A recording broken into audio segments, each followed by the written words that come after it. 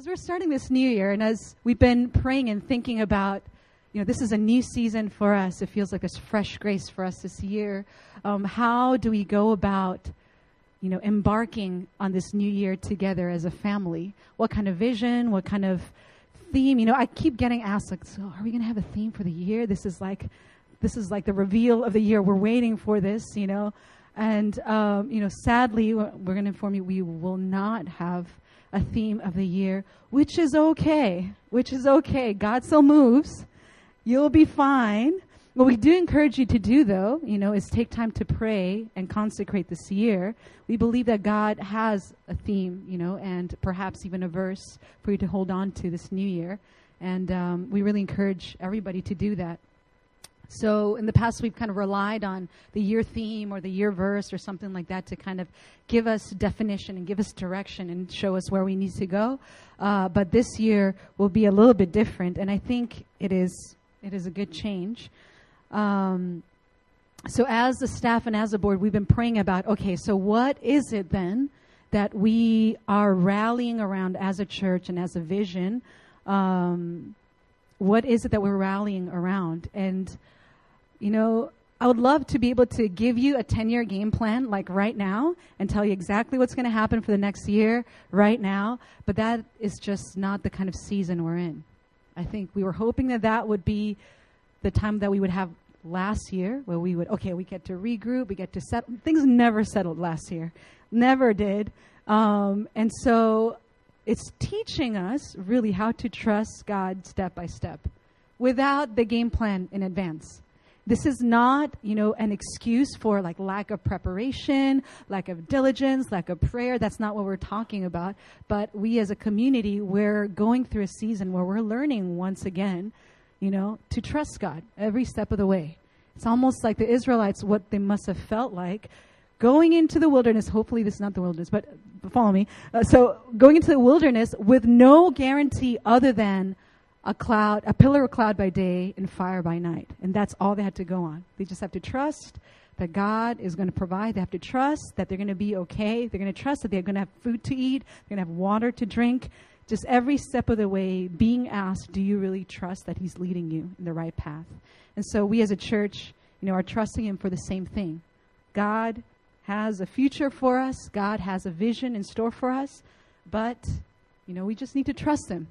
And we have to trust that he knows exactly what he's doing. He knows what this year's about.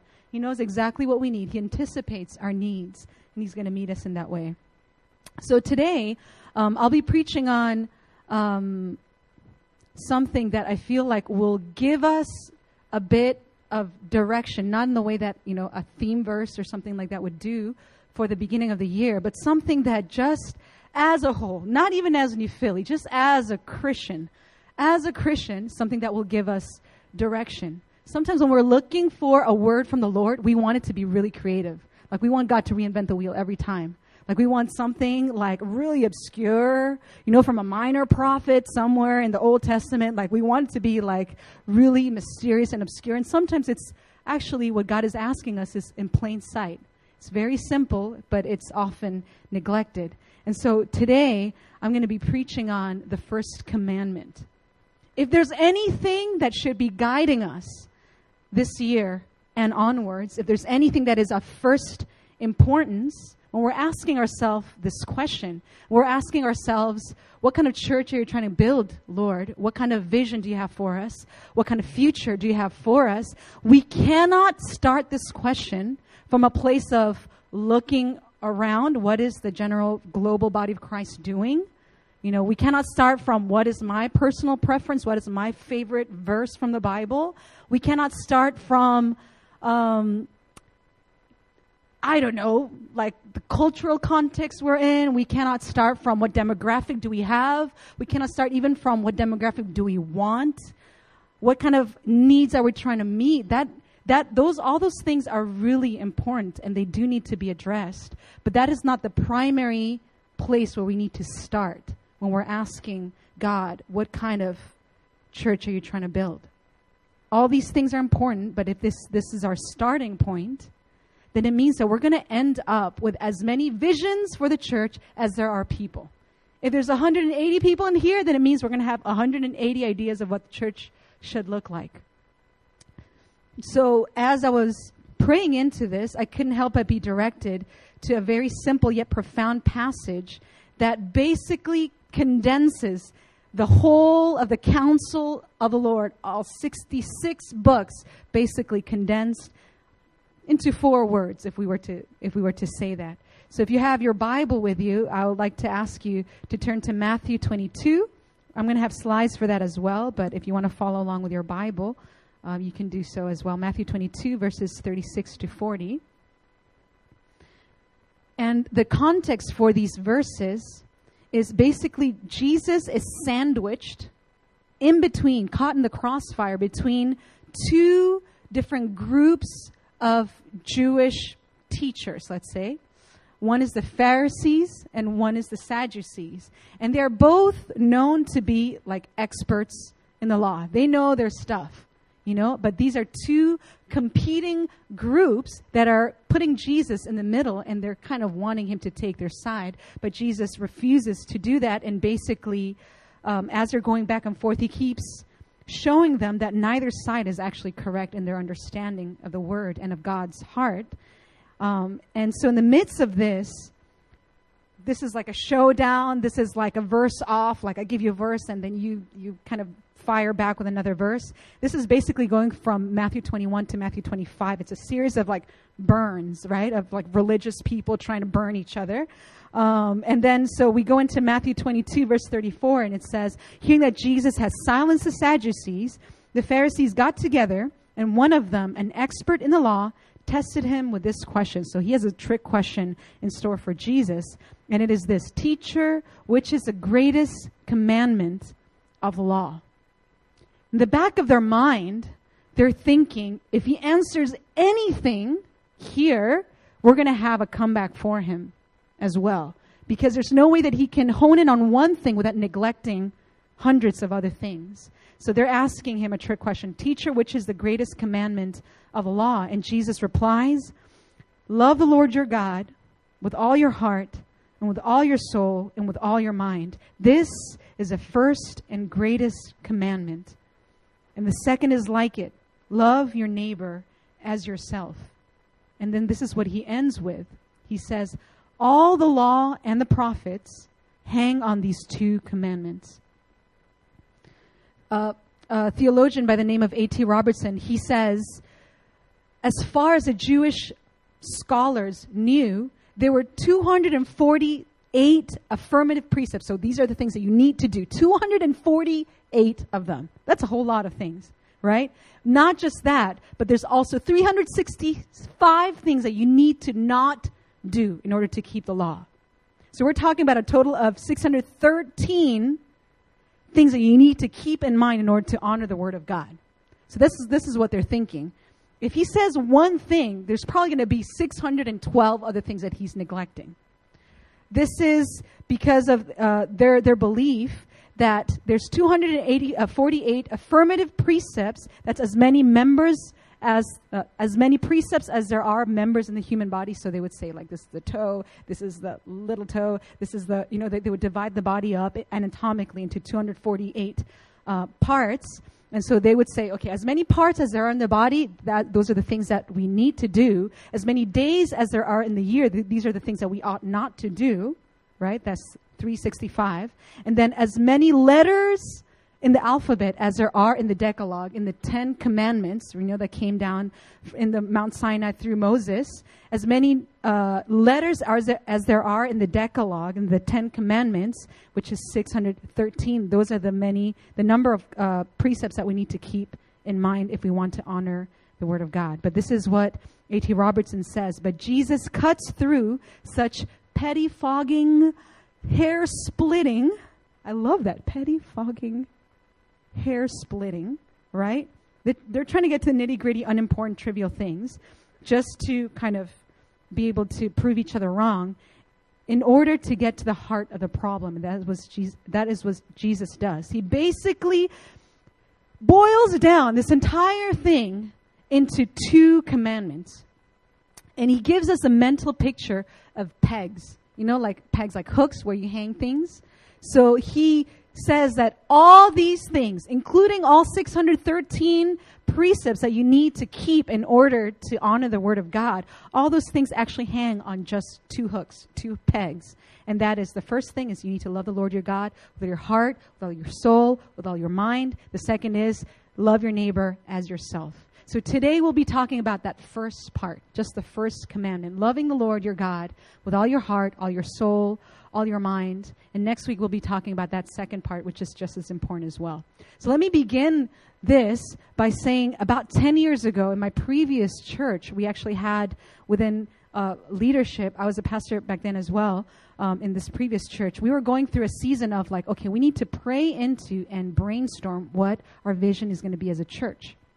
And we took like hours and hours and hours to throw out all these different ideas, brainstorming like, you know what, I think we need to be about the poor. You know what, I think we need to be about reaching, our campuses. You know what, no, I think we need to build up families. You know what, I feel like we need to do all these things. And we just piled it on, and it became like this, mission statement that was like a paragraph long, and nobody will ever be able to memorize it or remember it. And so then we went through another, batch of hours and hours to kind of boil it down. And basically what we ended up in the end was this, right? It took us hours, like 8 hours to come up with something that was already explicitly written in the Bible. And it boils down to those two things, loving the Lord and loving people. That's it. So even when we are praying as a church, which direction we have to take, what things we need to emphasize, what is the flavor, what is the language, what is the DNA, you can call it whatever you want. But it needs to hang on those two things, loving God and loving people. Some things are actually very simple in Christianity. So simple that we neglect them. We're like, it cannot be as simple as loving God and loving people. It needs to sound edgier. It needs to sound cooler. Like, we cannot just have those two very simple things. But the Bible and Jesus, it tells us that actually it boils down to just those two things, loving God and loving people. So I'm saving us all the pain of those 8 hours of brainstorming and trying to reinvent the wheel. And we're going to start in that place that Jesus has already bookmarked for us in the Bible. So we're going to take a moment to go through just that first portion when we talked about the first commandment. So Jesus replied, love the Lord your God with all your heart and with all your soul and with all your mind. This is what we're going to be looking at. We're going to take a moment. I don't know if you guys are nerdy or anything like that, and you guys love going into foreign languages and stuff. But we're going to go into Greek just a little. Wow, Emily was like, yeah, that's exactly what I want. Greek on a Sunday afternoon. So we're going to go into the Greek just a little bit. So we're going to tease out a few nuances about love the Lord your God with all your heart and with all your mind, all your soul and all your mind. Isn't that cool looking? Just by virtue of having this slide up here makes me feel intelligent, It's like, I know Greek. Okay. Now I'm going to look at my notes because I don't know how to read that, okay? So it says, agapeses kurion ton theon so, en hole ekardia so, kai en hole te sike so, kai en hole te dianoia so. So you guys are like tracking with the so's, right? You're like, that's a so, that's a so, that's a so, that's a so. It's like when you're trying to sing in a karaoke room, you can only follow along the yo, yo, yo, when you're trying to, anyway, that's just me, right? When I'm trying to rap in Korean, I just catch the yos. Okay. So we're tracking here with the Greek a little bit. And so we're going to break it down just a little bit. We're going to start with agapeses. It basically just means you shall love. And it is not you should love. It's not you could love. It is you shall love. You will love. It is an imperative form.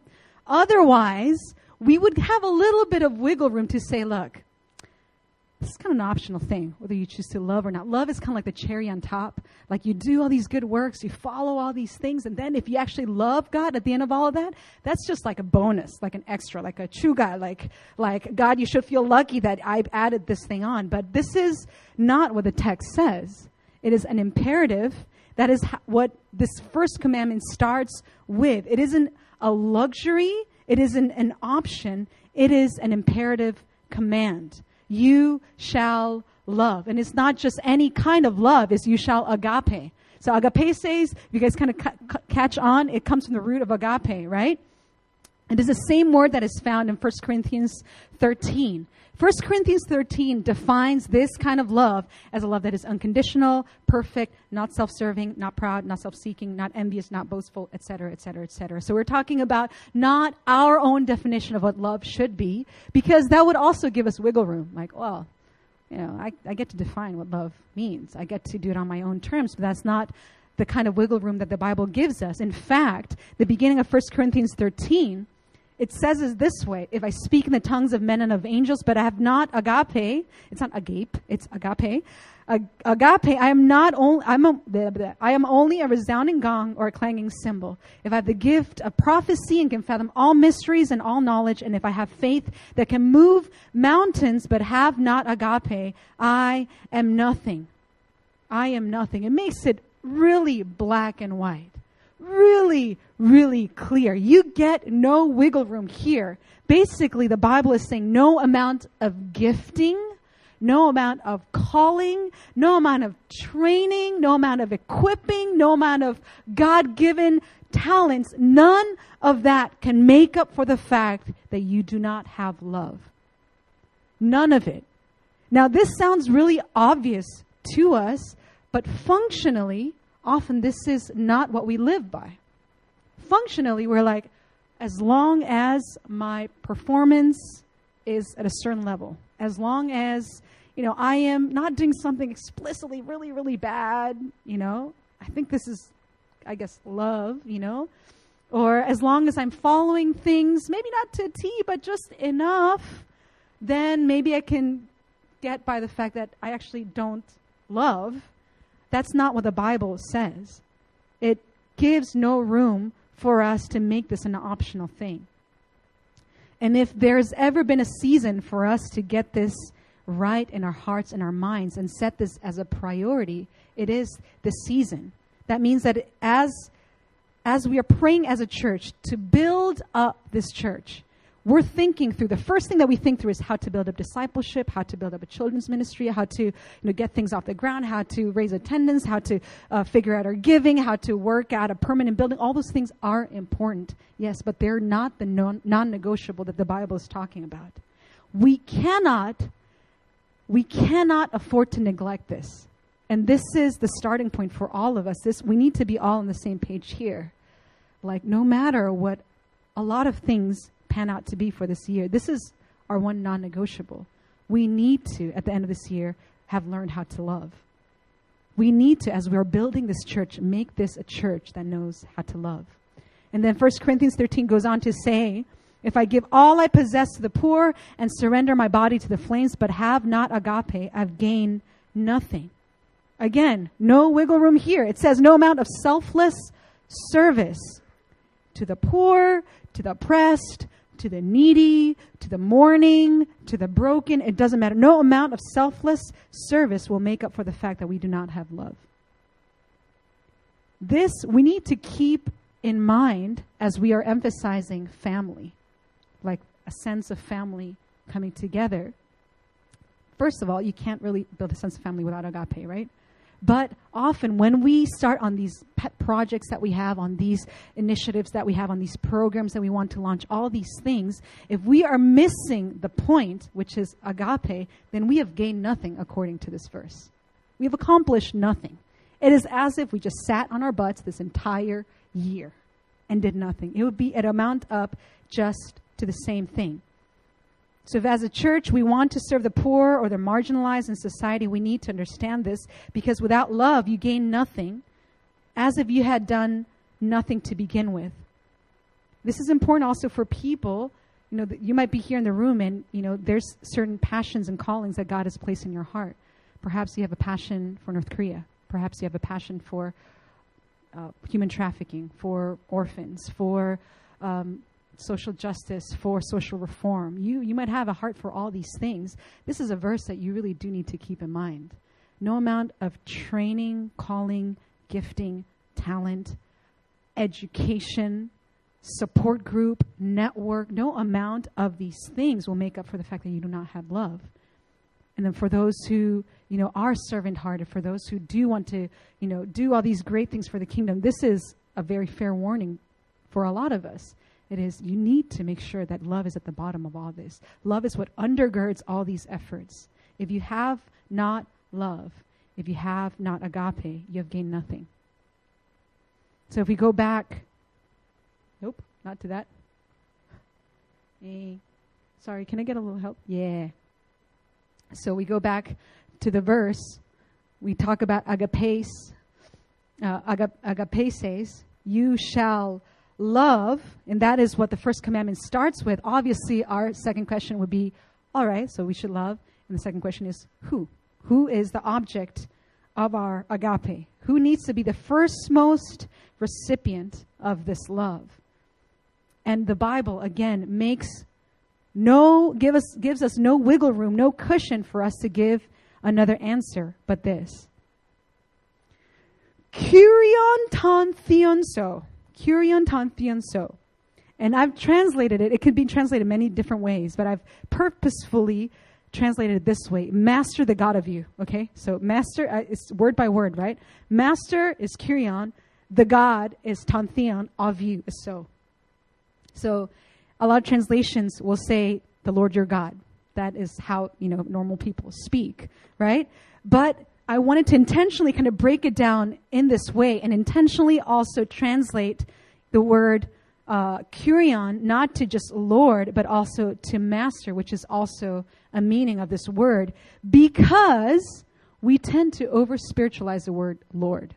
We tend to kind of gloss over it. It's just the equivalent of God. It's the equivalent of whatever. And so we kind of tend to gloss over the word Lord. We over-spiritualize it. We water it down when it actually, it means master.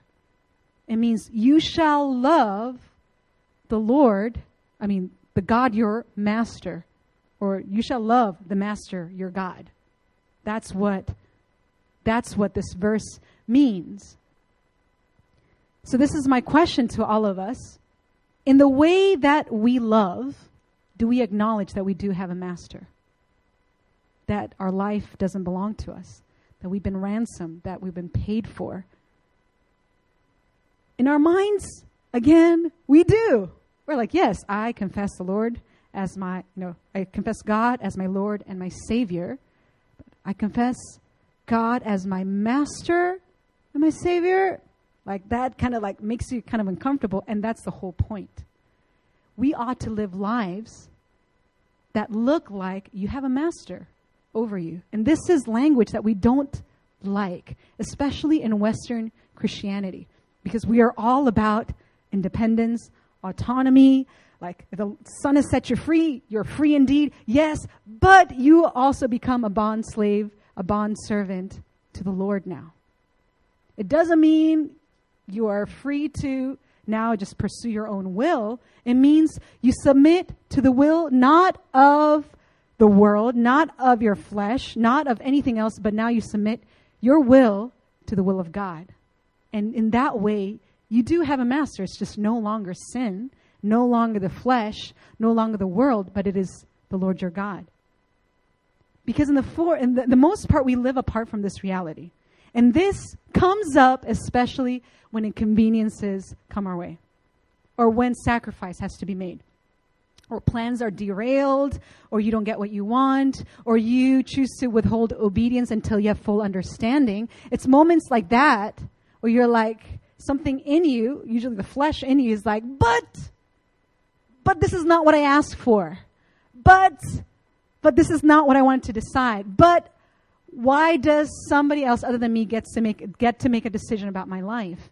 It's in those moments that we realize that our flesh is very much still the master of our lives.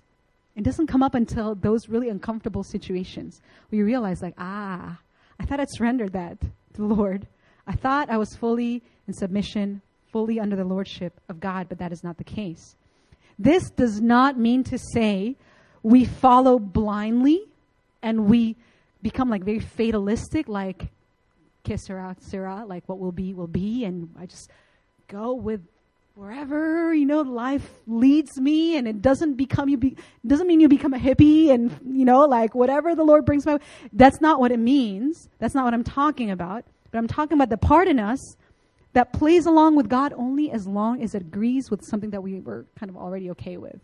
The part in us that reads the Bible very selectively, like, that passage I like, that passage I kind of don't. I don't know if I believe this, but I really do believe this. This thing about me getting blessed, like, yeah, I really believe this. But the part where, yeah, I'm supposed to be consecrated and be holy and be righteous and repent and, So there's parts in us that resist God's mastery over us.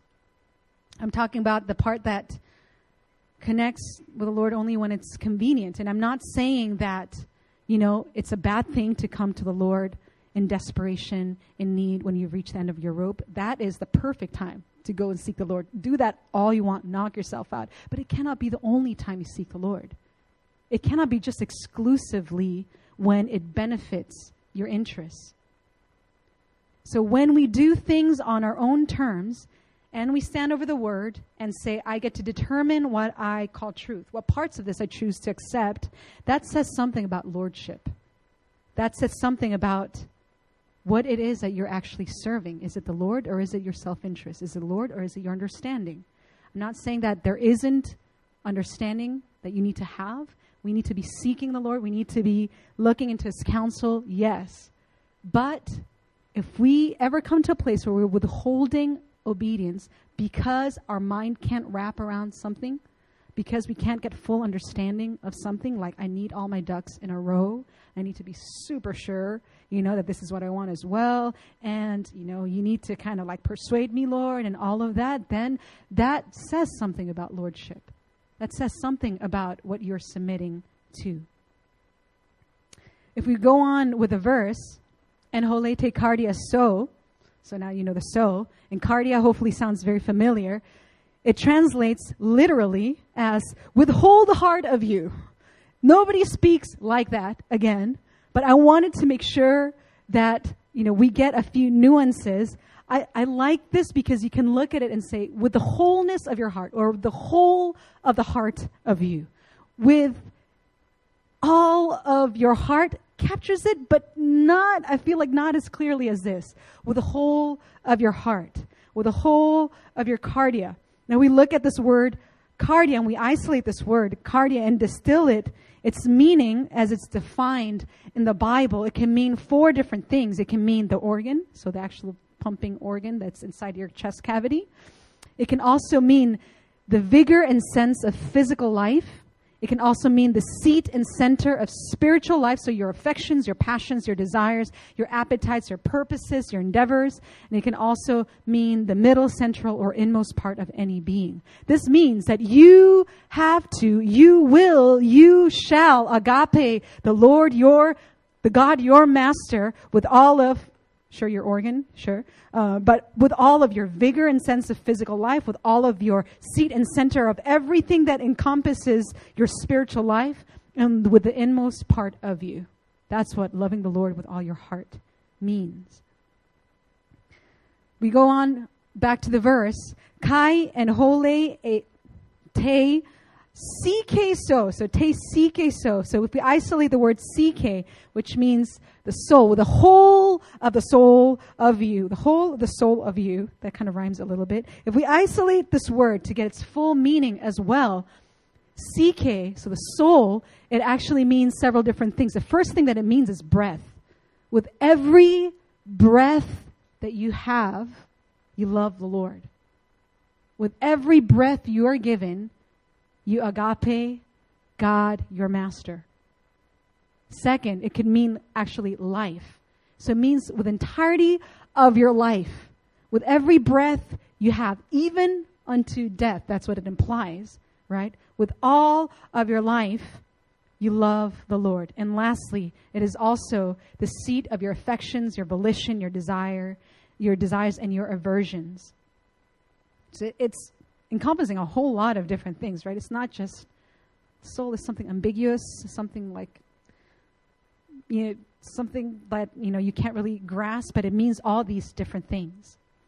We go back to the last part of this commandment. It is kai and hole te dianoia, so with the mind of you, with the whole dianoia of you, and that means first the faculty of understanding, feeling, desiring. Second is understanding. Third is way of thinking and feeling. And fourth, it is thoughts, either good or bad.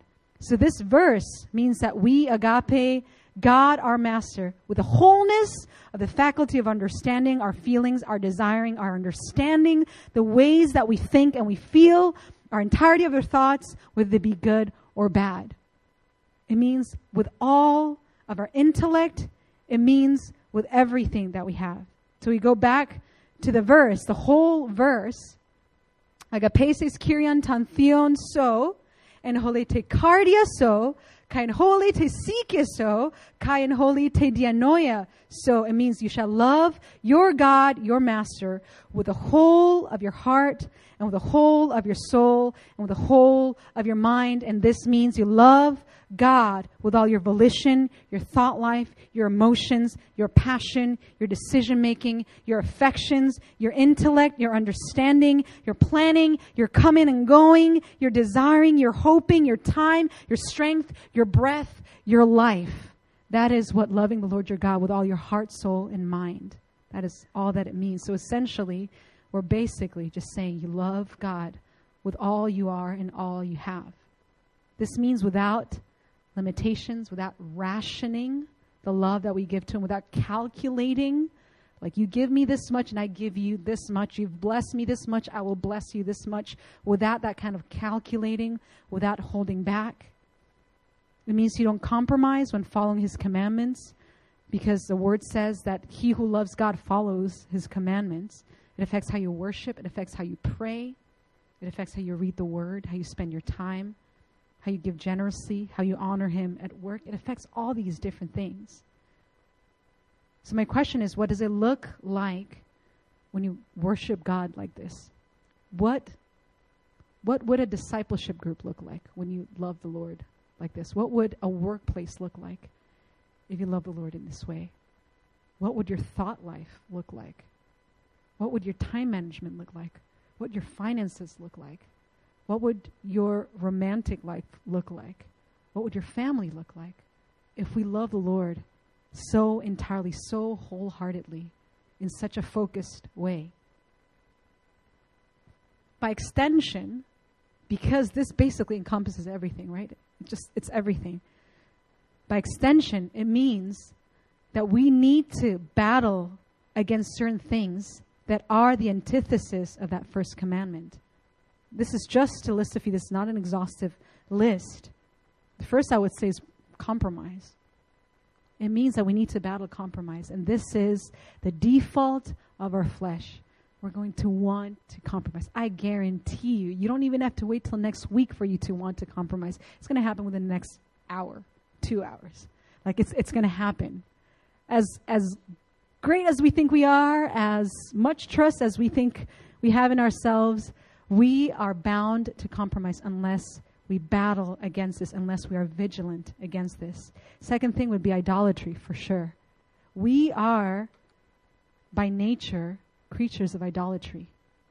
It means we want to worship something other than God. Anything other than God. Even if it is something that we feel is Christian and holy. Did you know you can idolize ministry? You can. Did you know you can idolize a church name? It is not the same as worshiping the Lord. It is not mutually exclusive. It's actually easier to idolize those things because you're under the illusion that, oh, if I uphold New Philly, or if I uphold a ministry calling, or if I uphold something good and holy and that God blesses, it obviously means that I'm idolizing, worshiping the Lord. But that's not the case. It's actually much easier to get lost in like there's a fine line there that we don't normally distinguish. So idolatry, it can be something good. It doesn't need to be ministry. It can be family. It is possible to idolize your family. If you're loving the family, your master, with all your heart, soul, mind. that's how you go on the fast track to idolizing your family. It can be work, career, as well-intentioned as we are. If you're like, man, I am going to serve the homeless with all I have, and it's going to be for the glory of God, but if that becomes your idol, that becomes your God, and that is the one thing that you're prioritizing, the one thing that you're loving with all your heart, soul, and mind, that is also not the same as saying that you're loving the Lord. So it doesn't mean that we don't do all these good things, but we need to be darn clear about what is our priority. Like crystal clear. Every second is a far second to the Lord. Every priority is a far second when it comes to what you're worshiping and what you're idolizing. Third, we're experts at this. We compartmentalize. There's areas in our lives that we give God access to. Like, God, you're allowed in this area, but this area, I'm not so sure. Like, this area, I think I can figure it out. I'm going to say 2 things, and already you're going to feel like resistance coming in your heart. Okay? Okay? Are you ready? Money. You felt that resistance? Yeah. Okay? It's because we have our walls up. We're like, this area, God, it's not the same as saying church. It's not the same as saying pastor. As, this area, God, I can lord over. This area, you don't really get to have a say in this. Like, I'm actually going to pick and choose. I'm actually going to decide. And that is one way in which we compartmentalize. And it's become so easy for us to do. And that's why we never really want to talk about this, especially from the pulpit. Because nobody wants to hear that the Lord, your God, is also the Lord over your finances. Everybody's like, he's the Lord over my calling, my family, this and that. But, like, don't touch my money, Lord. That's where we draw the line. That's when we realize that we've compartmentalized it. That we give him full access to other things, but this one thing, we're like, no, you don't have full access to that. You actually need to go by me, and I'm the one who gets to decide these things. And so as we are surrendering more and more areas of our lives to the Lord, we're going to begin to see, like, oh, this is one area that actually did not submit to the Lord. That's the one area. Second, dating life. Dating life. You're like, yeah, I think I can figure out. Like, me and my buddies, we can figure it out. Me and, like, whoever is really close to me and knows me really well, we can figure it out. But I don't really want the word to speak into this. I don't want anybody really to speak into this, and I want to make the shots. It doesn't mean that you say yes and okay to everything everybody says, but man, like, you need to allow the Lord into that area as well. I would say those are the 2 areas. If it's not dating life, I would say it's family. Like, if you have a family, if you're raising family, it's like, all right, that area, don't tell me how to raise my kids, Lord. Like, I get to decide that, Those are areas where naturally, in our flesh, we're going to compartmentalize. We're like, oh, Lord, we give you everything. But these areas we're not going to talk about just yet. And so we need to realize that when we compartmentalize areas of our lives, that's a hindrance to loving God, your master, with all your heart, soul, and mind. Another thing, complacency. Complacency is simply saying, I think I'm good enough. I think I'm passionate enough. I think I'm generous enough. I think as long as I don't technically sin, I'm good enough. That's complacency. It's meaning instead of pursuing righteousness, we're just wanting to get by. Just wanting to, like, do the bare minimum. As long as I'm not in your, on your bad side, as long as I'm just not doing something explicitly bad, like, I think I can live with that. I think I'm okay. Or as long as I am as passionate and as zealous as the rest of the people in this church, then I think I'm okay. That is also complacency.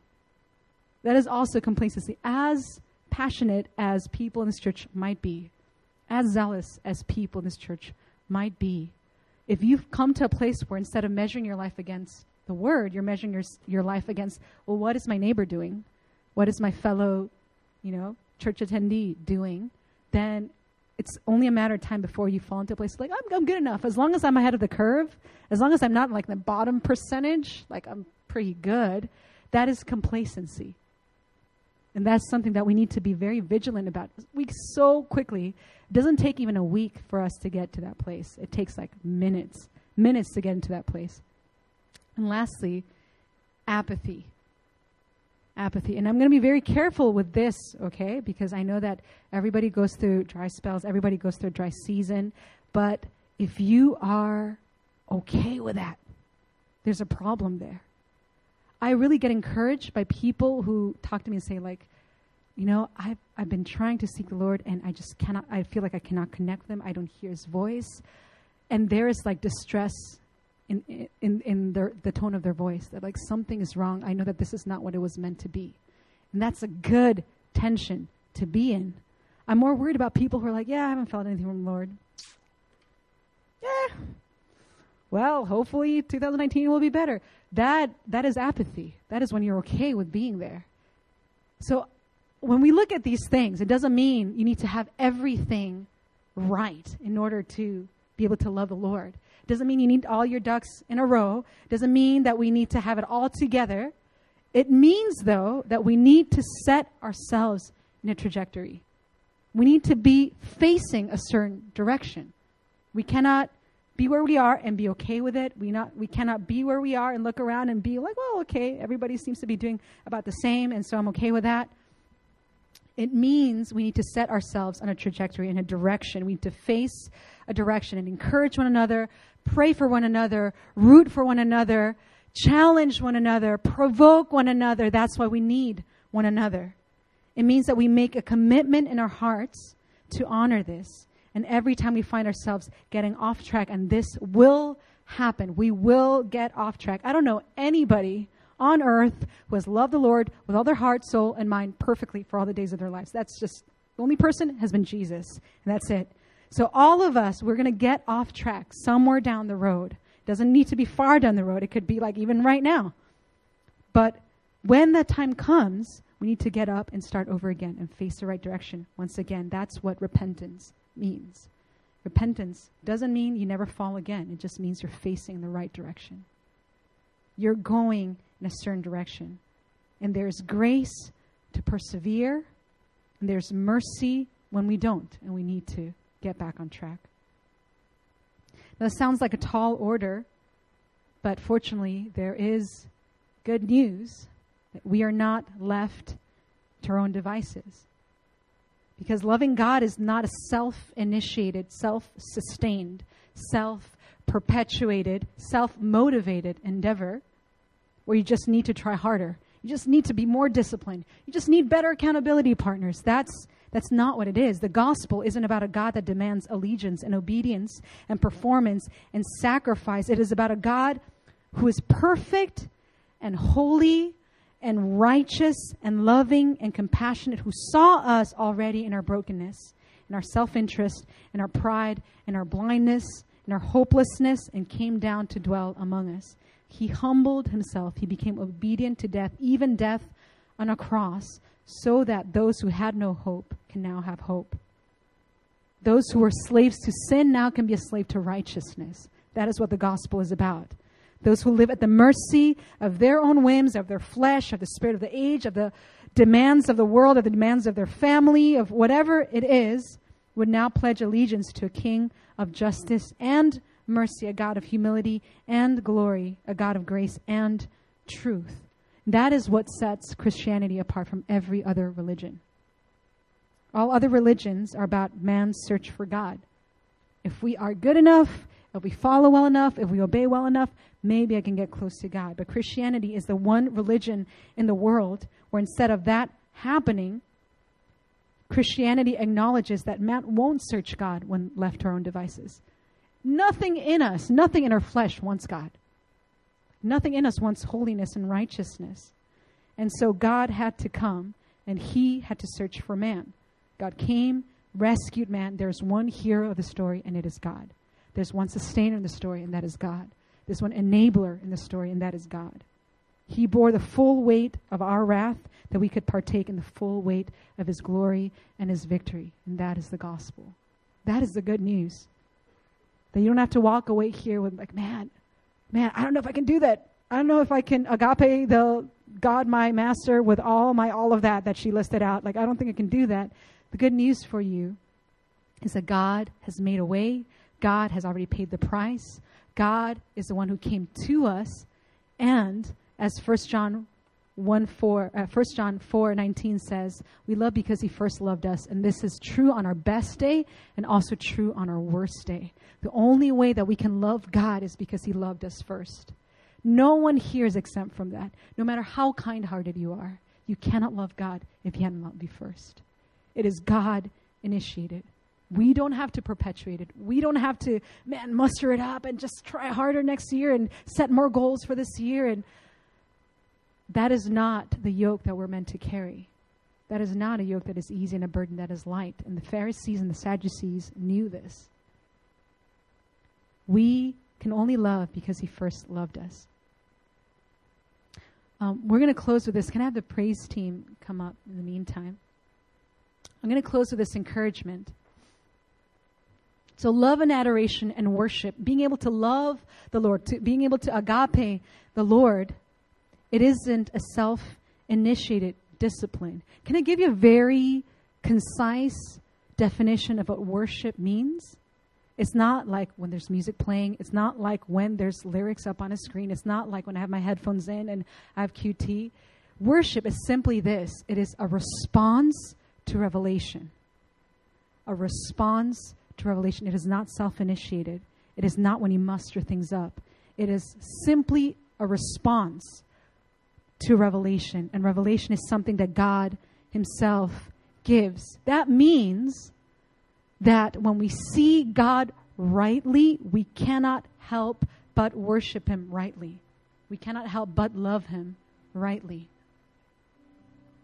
So let me give you this example.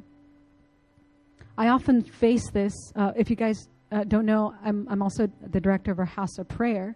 What we do at our House of Prayer, week in and week out, is we set aside 2 hours just to seek the Lord. Like, no agenda. We're like, Lord, I'm not here just to ask for something. I'm not here just to,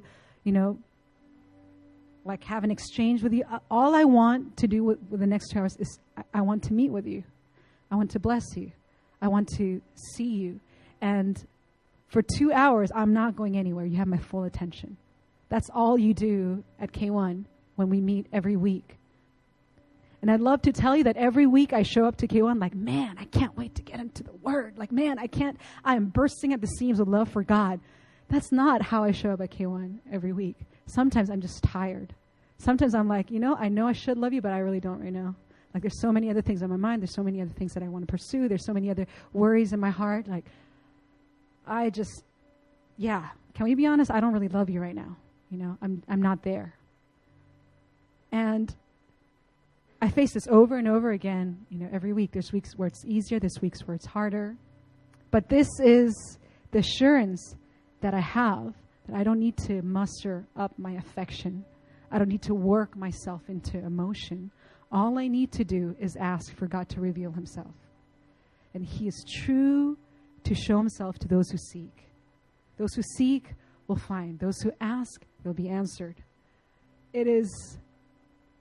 I can't even think of a week in the last 7 years of doing that week in and week out where he hasn't shown himself in some way or another. Somehow he shows me something that I didn't know before about him. And somehow he leads me to that place of worship. And that is, thank goodness that's how it works. Because I don't have it in me to seek him 2-4 hours a week in a focused way and force myself to feel things.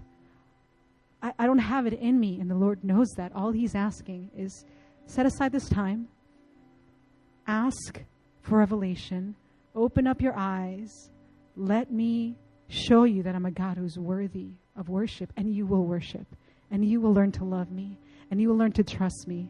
And that is the beauty of simply seeking the Lord in this way.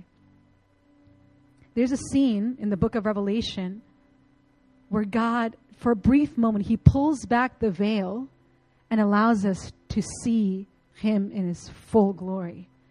It's in Revelation. It's both chapters 4 and 5, and I'm not going to read it just because it's so long.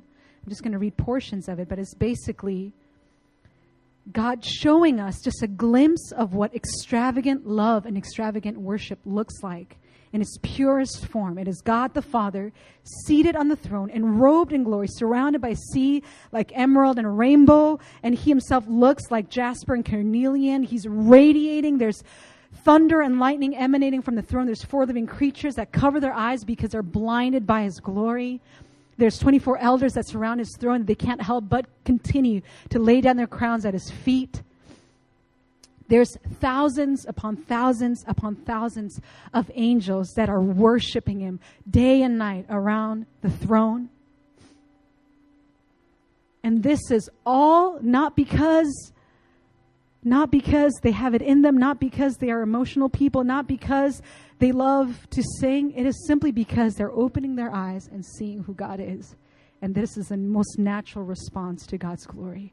It is undignified, wholehearted, passionate, zealous worship of God. It doesn't mean it's always loud. It doesn't mean it sounds a certain way. All I'm saying is it's wholehearted. With everything they have, they're worshiping the Lord. They don't have even space to look at anything else. So I'm going to ask all of us to just close our eyes, and I'm going to read a few of these verses, and then we're going to have the praise team lead us in a closing song.